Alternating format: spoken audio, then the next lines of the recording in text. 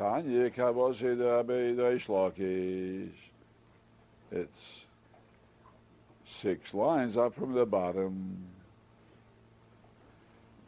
We learned a baraisa like Reish Lakish, who says that Tamei Shochel Asa Kedesh is derived from the lav of B'chol Kedesh Lo Siga.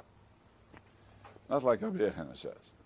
B'chol Kedesh Lo Siga Azhore, there's a lav Lo Eichel.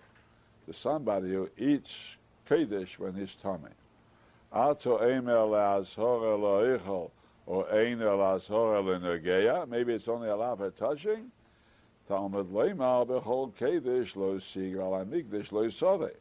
Now Hamikdash Lo Yisaveh, that lav we know is a serious kind of lav. It's a lav that's chorus. So you can't say that the lav B'chol Kedesh Lo Siga is only talking about touching, because touching there's no chorus mentioned any place. Only eating Kedesh is chorus.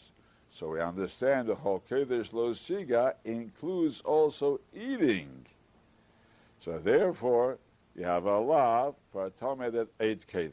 However, Agav Urche, Reish Lakish says, since the language of the pasuk is Lo Siga, there's a lav of touching too. However, touching there's no chorus. Say that inside. Makish, it says, B'chol Kedesh Lo Siga Al Mikdash Lo Yisaveh. So Makish is a hekesh between Kedesh and Mikdash. Ma Migdash, coming to the Migdash when a man is Tamei. It's a Dova Sheyesh Ben Netivus and Shom. It takes away his life because it says Koras. Av Kol means also Kedesh, and the first part of that pasuk is also Dova Sheyesh Ben Netivus and Shom. If it talks only about touching, Mikin Netivus and Shom, there's no Koras for touching.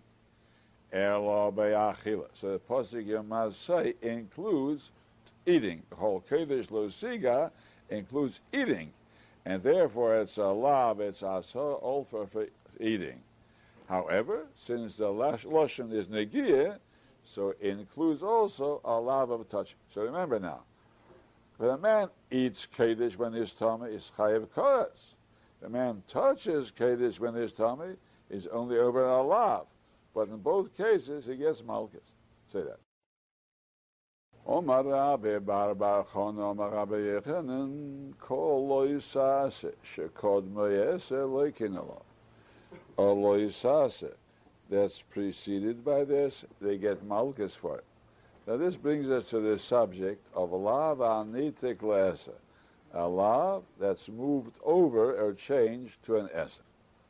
Let's say, when it states in the Torah, Lo sosiru mimeno ad beka, you shouldn't leave over till the morning from the kolben. Then it says, V'hanos mimeno ad beka ba'ish tisrofa, what's left over in the morning, you should burn it. So the Torah, by putting this essa of command to burn it when it's left over, after the lav you shouldn't leave over, the Torah is telling us that the essa is a tikkun, it repairs the lav. So even though he didn't repair the lav, it's not a lav of malchus already. Once a lav is nitek le'esa, it's not a lav for which you can give malchus.